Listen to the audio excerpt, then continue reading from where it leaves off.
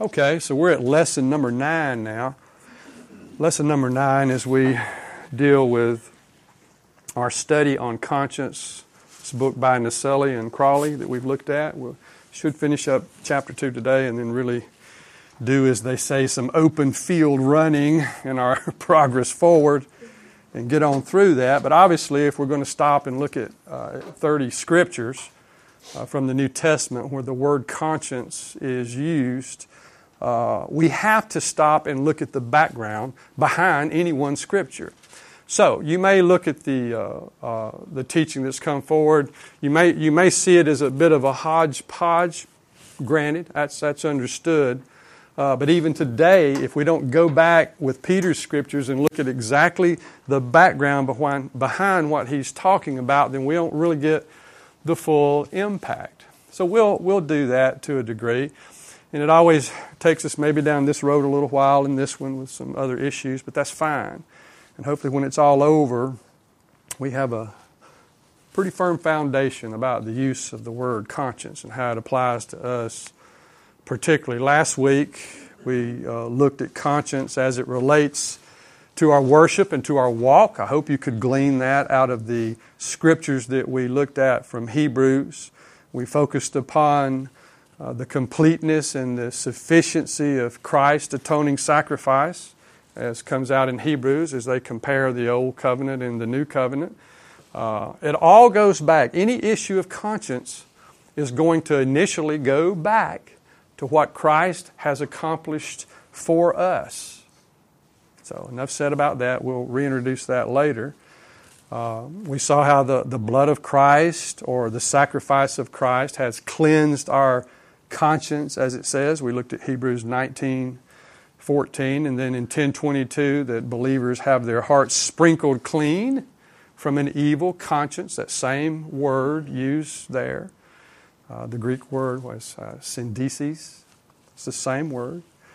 So, the writer of Hebrews, certainly Paul, as we look from the multitude of scriptures from 1 Corinthians and the one from 2 Corinthians, and now Peter, use this same word, the conscience, and its importance, and what its role is in determining, God's movement in our life, the will of God, and so forth. So that's been interesting to look at.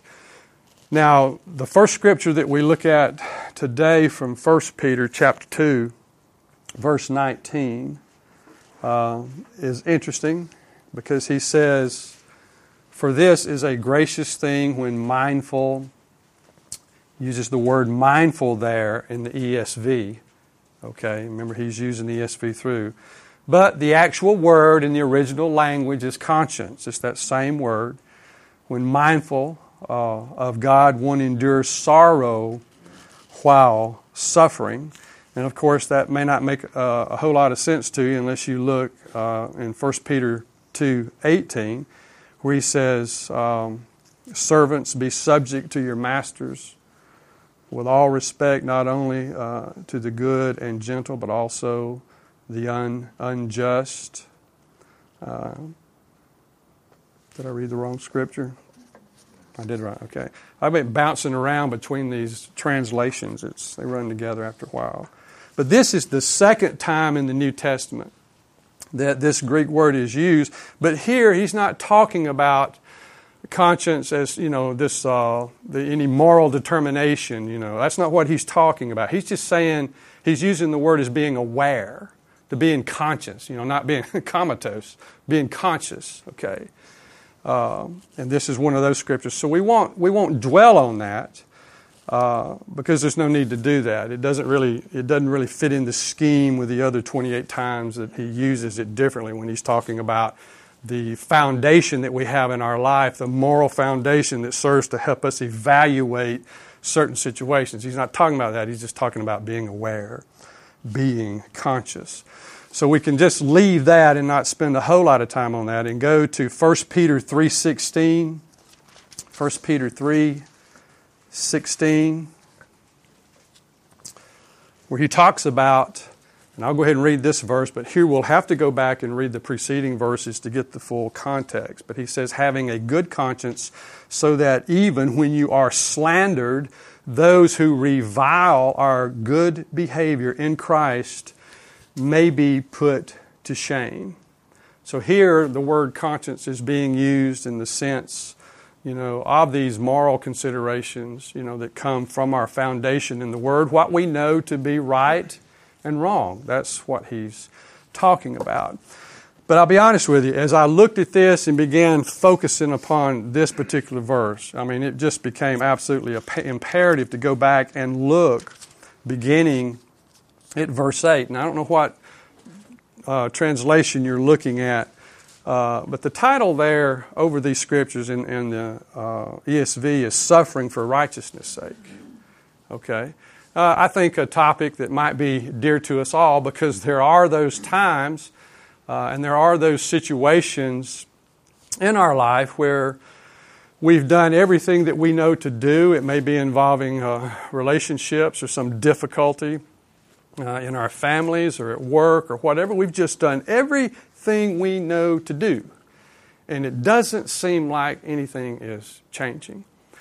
When we prostrate ourselves, and I mean that quite literally, we prostrate ourselves before God and we seek His heart about a certain issue. We examine our own heart and say, Lord, we know that we're not holding anything back. There's no pride. There's no issue of selfishness or laziness or any of that kind of thing. We truly want to know the will of God in the situation. And it seems like nothing is changing. Well, I would submit to you that something has changed.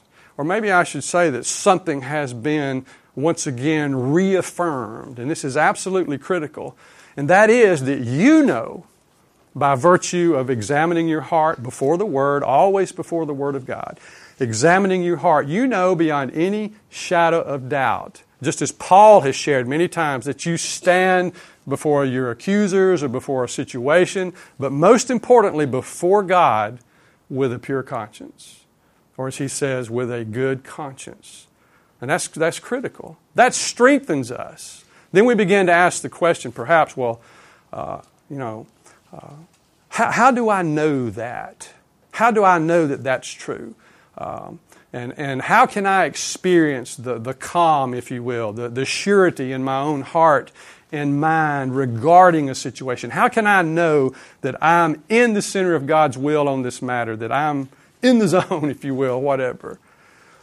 It's because that process of evaluating our own conscience, why we do what we do, the foundation of it, has been proven by nothing other than the Word of God and the Spirit of God to be crystal clear, to be pure.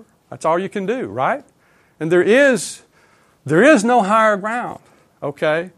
Now, I say that understanding that as Paul tells us in 1 Corinthians 4, he says, look, ultimately, and we go back to this for a moment, ultimately, God is my judge.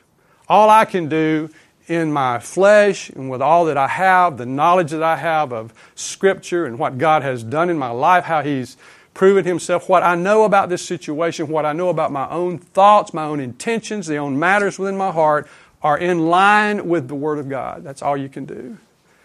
And I just find it interesting that even Paul would say, but one day the last peel will come off, the final unveiling, in any little small increment, if you will, of pride or selfishness or self-centeredness in my own life, any of those things that were actually present and unknowns to me have shaded my understanding of God's perfect will. That day is going to come. That day is going to come. I often think about the Scripture, we read most of them in the Revelation that talk about, the Lord will wipe away all tears. Sometimes we interpret that as that the Lord will not allow tears in heaven. I don't know that I believe that. I think if He's going to wipe away all tears, there's got to be some tears for Him to wipe away. And for some of that might be these times when we realize, being in His holy presence, when we realize opportunities missed, the times that, maybe for lack of a better phrase, we deceived our own selves. We kidded our own selves about our true intent. It was shaded a bit. And we weren't able to accomplish the pure will of God in our life. God's going to reveal that. Interesting, anyway. So we'll just see what happens on that day. But let's look right now at verse 8. And let me read to you. Now listen, as I read this, I'm going to try to read this slow. I don't know if you've read this lately. But I think it speaks loudly to us. In fact, as I said, when I started on this and I looked at this, the preceding verses up to our focal passage here in verse 16, they seem to be more needful for us than pounding on that actual verse there, verse 16. So let's look. Let's read 8 through 15. Now listen. And Peter is talking to these folks, just a loving, loving shepherd, speaking the truth. Finally, all of you have unity of mind, sympathy, brotherly love, a tender heart, and a humble heart, or humble mind, as he says here. Now, I could literally take all of those. We could talk about unity. We could talk about sympathy. We could talk about brotherly love and a tender heart and a humble mind, and we could do a lesson on each one of those. And Peter here has pulled these together to remind these folks exactly what the requirement is in dealing with others. That's what he's done. And listen in verse 9. Do not repay evil for evil, or reviling for reviling. But on the contrary, he says, bless, for to this you were called, that you may obtain a blessing. Wow, he's all over the heart here, isn't he? He's digging right down to those natural inclinations that we often have. Let's just call them what they are. They're natural. They're sinful. And he says, don't repay evil for evil. Once those thoughts come in your mind, once you start thinking in terms of somebody getting what or experiencing what you think ought to happen to them because of their actions or because of their words or this, that, or the other, you're in the wrong ballpark right there. And he says, don't do that. Do not do that. And I think it is. It's a natural inclination for us. Why? Because we're hurt. Okay, or we're grossly inconvenienced, or we're incensed, or whatever.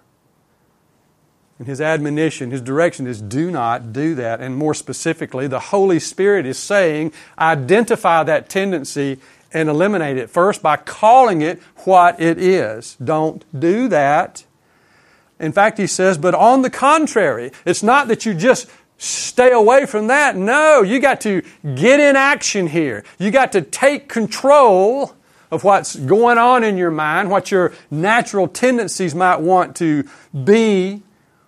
You got to take control of that. And he says what? Bless. Bless. It's talking about action. It's talking about doing something, not just adopting a state of mind. Well, I forgive you. God be with you. Okay, that's great. That's a start. But he's talking about doing something in your words, doing something in your actions that demonstrate grace. You know, I mentioned that last week and have mentioned it before about the power of grace, demonstrating grace to someone will get their attention. So bless, he says, for to this you were called. This is your duty. This is what's expected. And we could say this is what the true body of Christ, the Christian community, if you will, is capable of. And nobody else is, not in a genuine sense. This is what the church does.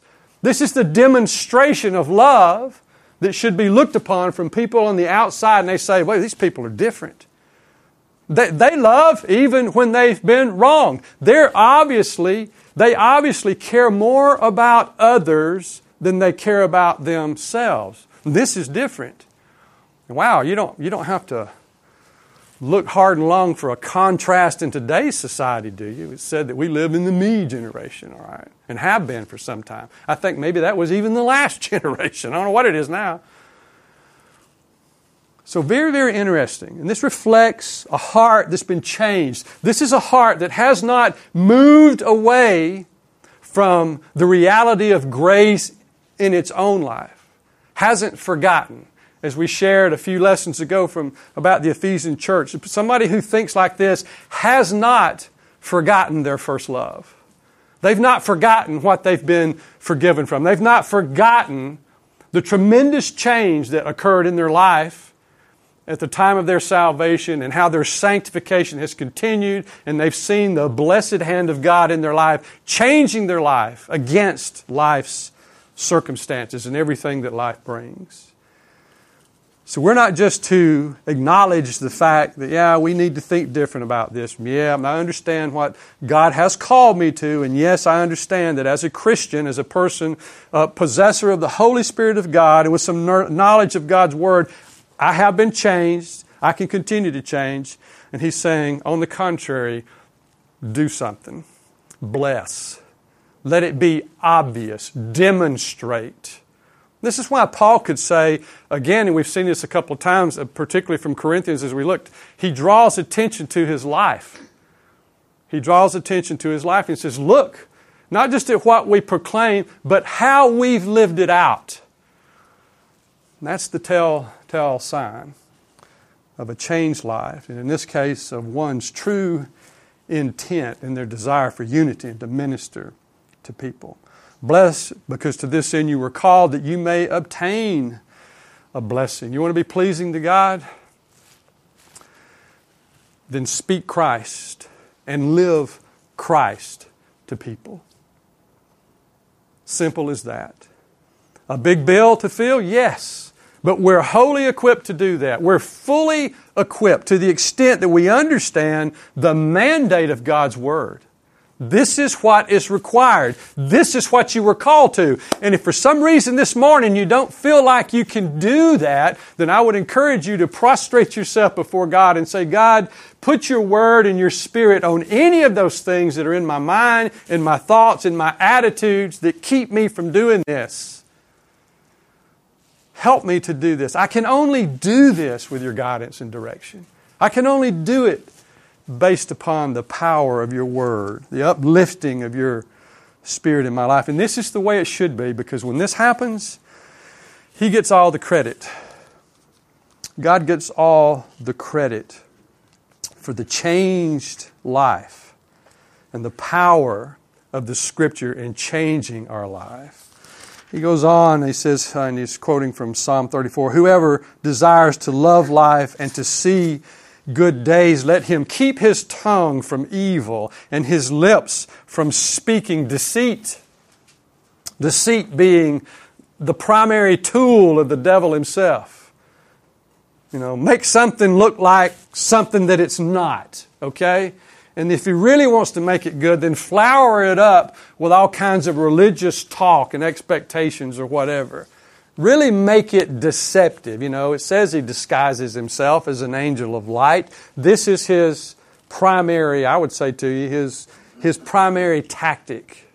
Let's just call it something else. Let him keep his tongue from evil and let his lips from speaking deceit. Let him turn away from evil and do good. Let him seek peace and pursue it. All that we do should be dominated by our desire for peace. Pursue it. Again, action. Do something. Don't just accept it, intellectually as the right thing. Do something. For the eyes of the Lord are on the righteous. Now, if you're righteous in here, would you just kindly raise your hand? I want to count the righteous people in here.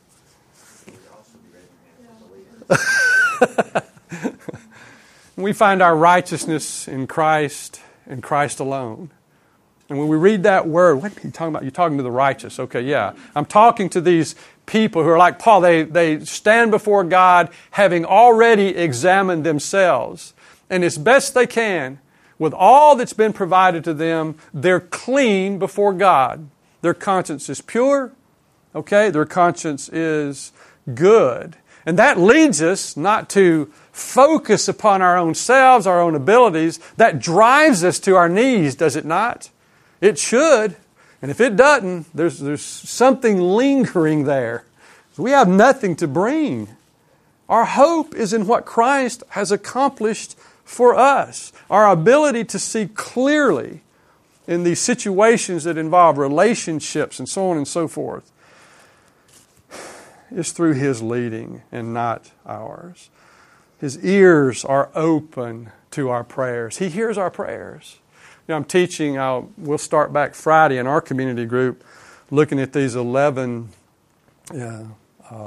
tests, if you will, from 1 John that speak of a true Christianity, you know. And one of those in there is that you have your prayers answered, that God answers your prayers. We can know that we belong to Him because He answers our prayers. Now, don't get me wrong. I'm not saying everything that I ask for, I get. Okay? No, I'm not saying that. I'm saying that when I approach Him and I realize that my righteousness is in Him, that I might not even, there's always a chance I shouldn't even be praying for what I'm praying for. So my first prayer is, God, you open up my heart. You show me my need. You say you know my needs better than I do. Thank God. You show me. And by the time He gets through changing my heart and my life, now I can ask and He will answer. And I'll tell you, He does answer each and every time. Sometimes that answer is okay. Sometimes it's already done. Sometimes it's maybe. Sometimes it's wait. But I leave that place knowing that God has answered my prayer, that I have heard clearly from Him. And it all centers around what He has accomplished for us. Our righteousness in Him. He's open to our prayers. What a wonderful thing. I mean, just think about it for a minute.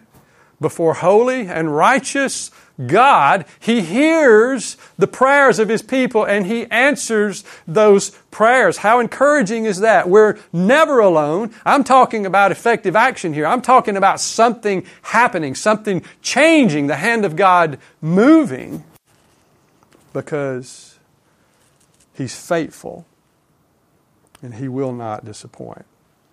Verse 13 says, "Now, who is there to harm you if you are zealous for what is good?" And I love, I don't know if I can find it, the note in MacArthur text here. He says, "It is unusual for people to mistreat those who are zealous of good. Even a hostile world is slow to hurt people who are benefactors of society, who are kind and caring." But then I love what he has. He has a comment here and he says, "But it does happen." And we know that happens. People aren't always appreciative. We used to say when I was teaching young police officers in basic mandate training, we'd just make it just as simple as we could because we knew there would be things to come in their life, experiences in work that would challenge them. There's, sin's going to find them, okay? And we'd tell them, hey, it's always right to do right. That's what we would tell them.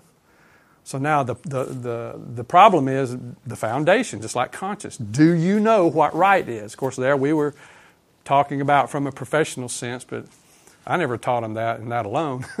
We went to the real foundation. They hadn't run me off yet. But that's what we would teach them. We would. Do you know what you believe? Do you think lying is situational? Do you? Do you think it's determinant upon the circumstances, whether or not you can lie or not? It's amazing what people have to be taught. And by the way, in a true professional police department, there's no tolerance for lying. You lie, you're out. Find you another job. Your courtroom testimony is blown. Okay, they'll eventually get to it if the case is big enough. They'll find the documentation where you've been counseled or suspended or whatever for telling a lie. Or from our department and from my former department at Cobb, you got fired. Okay. It's all about the foundation. So, he says, no, there's really nobody there to harm you, okay? Even in the unbelieving world, just do right. And then verse 14, "But even if you should suffer for righteousness' sake, you will be blessed." So, it's a win-win situation, is it not? "Have no fear of them, nor be troubled, but in your hearts honor Christ the Lord, as holy, Now this speaks specifically about what we've said all along about keeping Christ first. And I love that Peter goes back and he adds this, in your hearts, your motivation, in your heart, deep down in your honor Christ the Lord as holy. In other words, everything you say, everything you do, okay, your purest motivation is for Christ first and foremost. First and foremost. Always for Christ. And then he adds that part of the verse that I guess we're all most familiar with. Always being prepared to make a defense to anyone who asks you for a reason for the hope that is in you. You know, what is he saying there?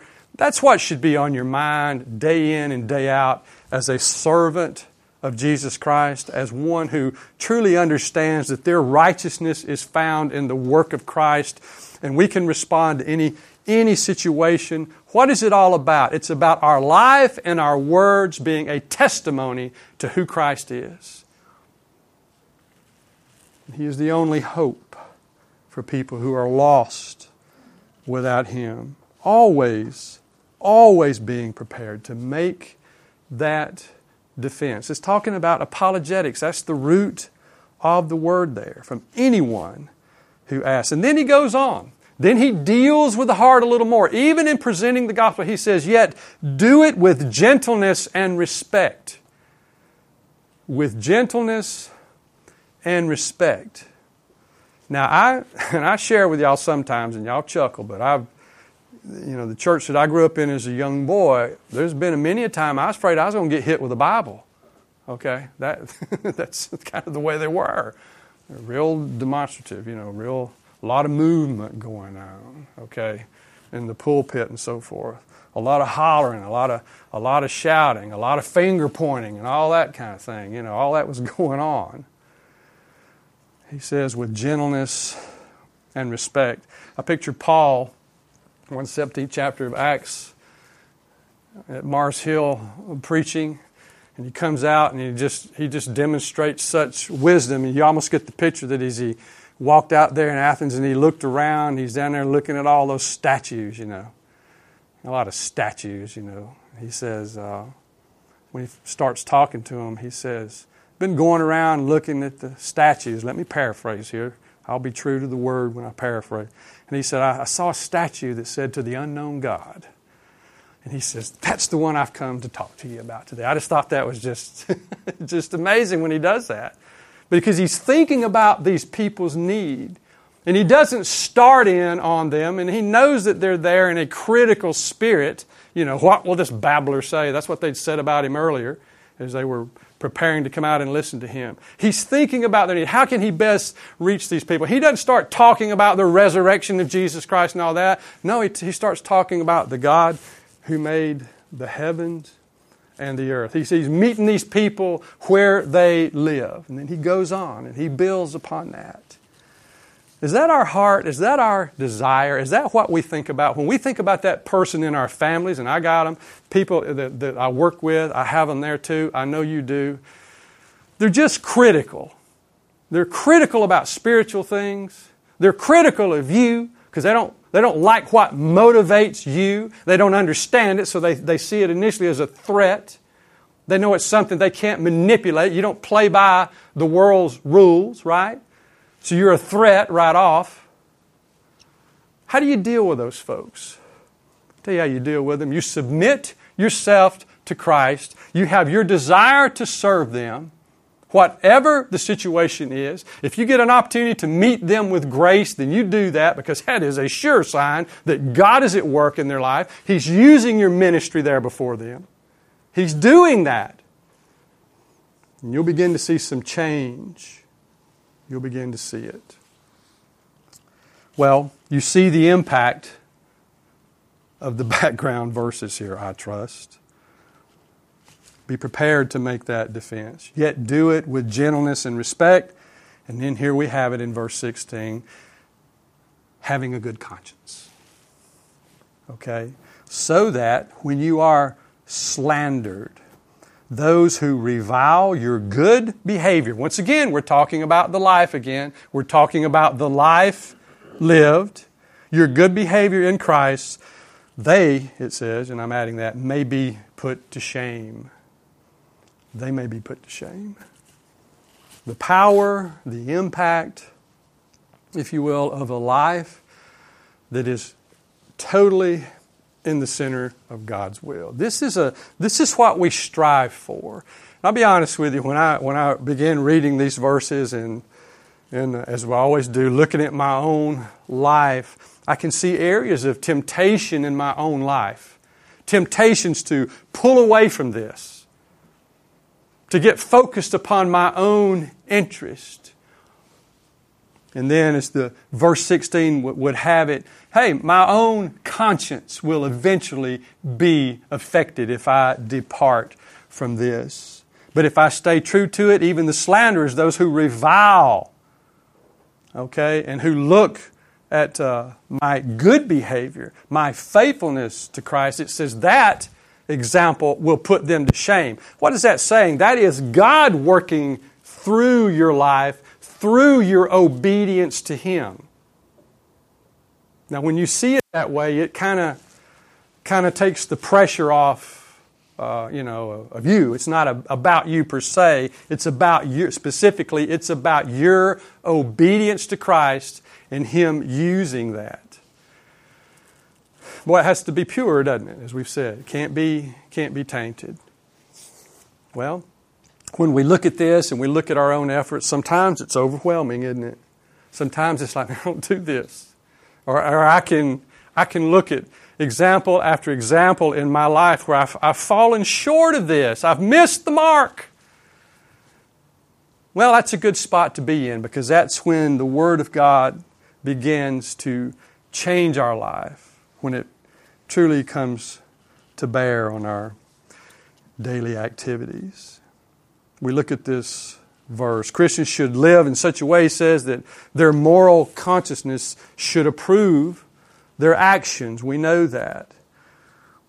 And he says plainly that we can have good behavior. Remember that word we looked at, agathos? It talks about something of benefit, something of value. We see it over and over again. And he speaks of slander, just simply evil speaking or verbal abuse, perhaps, from someone. I like what it says in the New American Standard. It says, when they defame you as evildoers.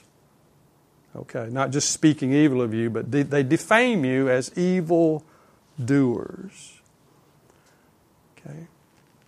That word revile is talking about someone who's slandered or someone who's been spoken against. Could involve certain types of threats, certainly insults or some sort of mistreatment. See? To revile and to slander. He adds that our good and non-condemning conscience will cause our false accusers to feel the shame of their own conscience. That's actually an excerpt from MacArthur's notes. We talked about that. God will use our obedience. So it begs the question, well, what about affliction? What about the difficulty that comes upon us even when we bear a good conscience, okay? Well, we read from Peter, he says, look, if you're persecuted because of that, it's okay.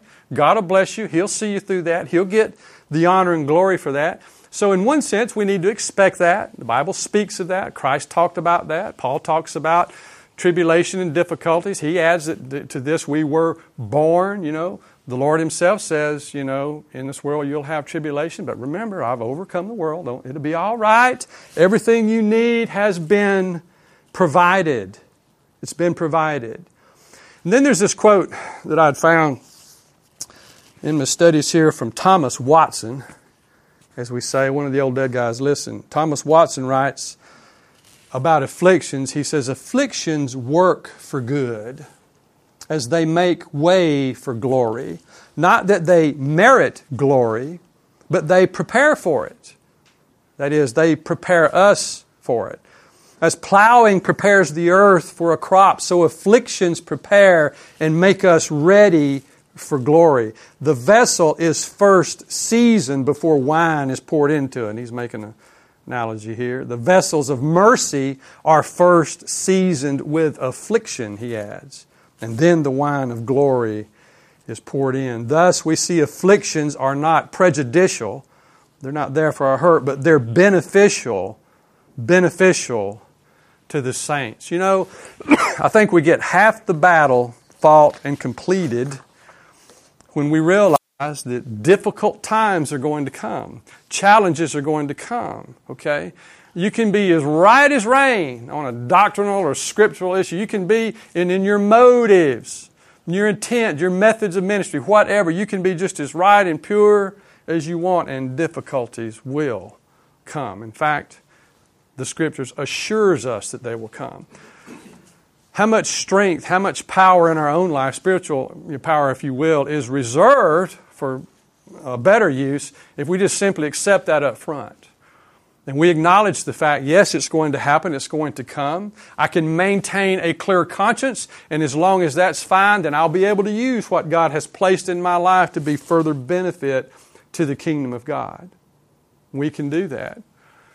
So I see it as a great reserve of spiritual energy, if you will, to accept that up front, and then to know that God has not left us, that He will provide for us during those times. In the interest of finishing, I'm going to move to 1 Peter 3:21 because I think he kind of goes left here on an issue, and he's talking about Noah and the flood and baptism and so forth. But again, we see this last use of the word, the original Greek word that's translated conscience. He says, baptism, which corresponds to this, now saves you, not as a removal of dirt from the body, but as an appeal to God for a good conscience through the resurrection of Jesus Christ. And in looking at this verse, to me, it tends to hinge on this word appeal. Because when we see that word in English, the word appeal, we think in terms of going before something, requesting something or whatever. And actually, that's not the rendering here. It's more, he says, the idea of a pledge. It's agreeing with something from our part. It's looking at something as real and saying, I accept that, I agree to that. Okay? And in context here, he's talking about the new covenant. And if we went back and looked at the flood, like he does there in just a couple of verses, about how people were saved by water and so forth, and he says, in like manner, or as a type, if you will, this is the same thing that happens in Christ. In other words, the parallel is when you enter into Christ, it's analogous to moving into the ark. That's what he's talking about. And he's just making an example. So here he's talking about salvation. That's what he's talking about. And he adds baptism, which corresponds to this, now saves you, not as a removal of dirt from the body, but as an appeal. He's not talking about salvation through baptism. That's not what he's talking about. No. But he is saying, when he talks about having a good conscience, it's because of this word appeal. It's because you have elected to accept something. You've accepted the truth of the new covenant. And if you've done that, he says you can have a good conscience toward God.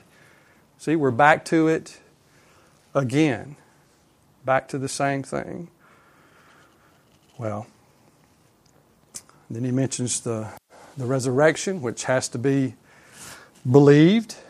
Believers must believe the resurrection. We know that from the New Testament. Anastasis means to stand up again or raise to life again. That's the original word that was used.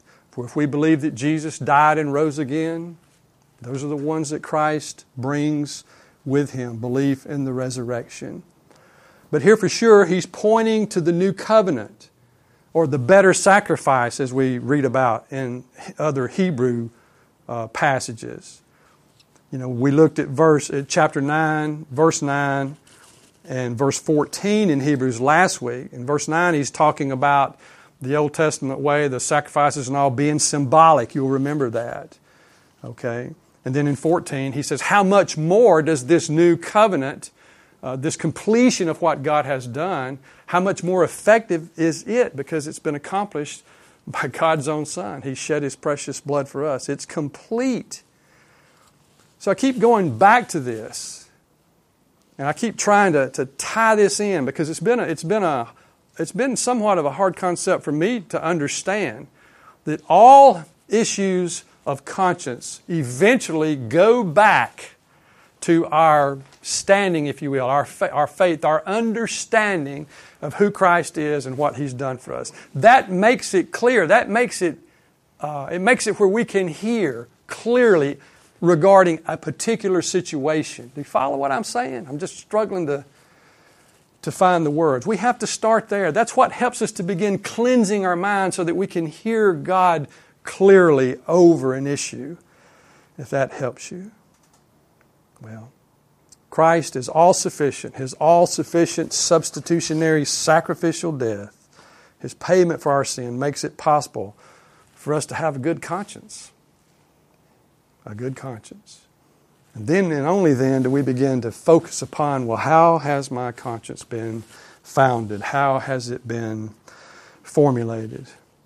And then I added at the bottom, in every instance where our conscience is at issue, the standard for a good and pure conscience is always made possible by the work of Christ and measured against the Word and will of God in any matter or situation.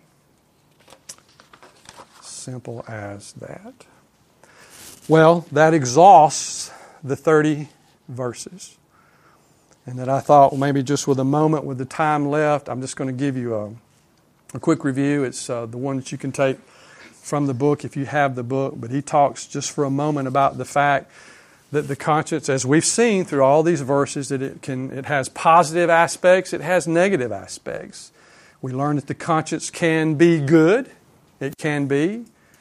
It can be blameless. It can be clear. It can be clean. It can be pure.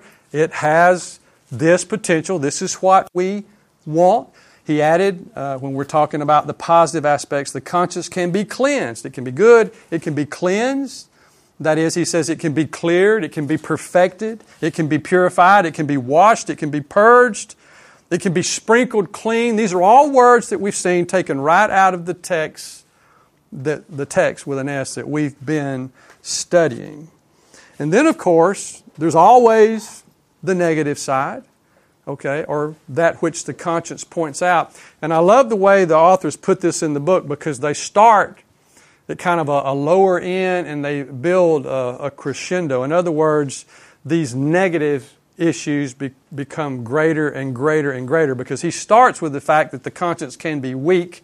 We talked about that a good deal in 1 Corinthians chapter 8, verses 7, 10, and 12. We talked about what a weak conscience was. Actually, where is a weak conscience strong? You remember that? Where is it strongest? Where is a weak conscience actually strong? When it comes to legalism. Yeah, it kind of works against itself. Oh, I can't do that. Ooh. You know, the Bible may not even say anything about that, but no, can't do that. Okay. Strong conscience, but a weak conscience, actually. And then secondly, you got weak, then you got wounded. Again, from 1 Corinthians 8:12, he talked about the conscience being subjected to being wounded and our responsibilities not to wound someone's conscience. Then, as it gets worse, he talks about a conscience, it can be weak, it can be wounded, but it can also be defiled. 1 Corinthians 8:7 and Titus 1:15. A defiled conscience. And then the conscience can be encouraged or emboldened to sin. Yeah. Again, moving in our progression. So 5, he talks about an evil or guilty conscience from Hebrews 10:22. It can be evil. It can be guilty. I had to review some videos this week in preparing for some officer-involved training, use of force training and so forth. And I got a counterpart over at Merida PD. He has just a treasure trove of videos that he's taken from news and site videos from security cameras and officers' cars. We got cameras in there and cameras on the officers now. And you can imagine what's produced from the video from those things. And I watched this video with these gang guys. They ran this guy down. They chased him into a lobby at like a hotel or something. They shot him through the chest first. It's a horrible scene. He's down on the ground. He's trying to get his gun out, and it hangs on his pants. So the other two guys that shot him come in. They're trying to wrestle the gun away from him. And while he's wrestling to try to keep his gun in his hand, there's another guy with a pistol trying to shoot him in the head. He's doing this boom, boom, boom. And he finally shoots the guy across the head, and he just grazes him. And then he gets the pistol away, and then he walks over and just empties the weapon in this young guy. And you say, how could someone do that? Okay, this was a young teenage kid with no concept at all about what he was doing. It's terrifying. And that video is years old. Years old. But I hate seeing it, and I'm reminded from time to time about the depths of evil that's within the human heart. And if the conscience is not working, if it has no foundation, you see this kind of thing that I just described. And even in a good sense, even when we're trying, okay, the desire to do and to say the right thing and to think rightly should drive us to our knees, because we cannot do that apart from the will of God. We certainly cannot do that without a constant understanding about what we have comes from Christ and Christ alone. And then lastly, that's not the worst one. The last one, as you might remember from 1 Timothy 4:2, is a seared conscience. Maybe I should have saved my example for this one. A seared conscience. And he says, seared is with a hot iron. Just destroyed. Cauterized, remember, is the word. It's the word, same word we get the word cauterized from. And this is the potential. This is what the conscience can reflect. We know the conscience. It bears witness in our life. It serves to confirm. Okay, it can approve. Okay, it can tell us that we're wrong. The conscience can judge or try to determine another person's freedom. We looked at that from 1 Corinthians. And the conscience can lead a person to act in a certain way. And certainly it should. It's your conscience. It's our awareness. This is the definition. You know, he waits to the end of the second chapter to actually give the definition. I may have given it up to you earlier. The conscience is your consciousness. He uses the word to define it, which I was taught you didn't do that, but he does. Or what you believe is right or wrong, just as simple as that. And we pray that our conscience will be formulated by the Word of God, by the power of God's Spirit within us, by a desire to please Him, not to have our way, not to prove our way right, but to hear the voice of God on a particular matter.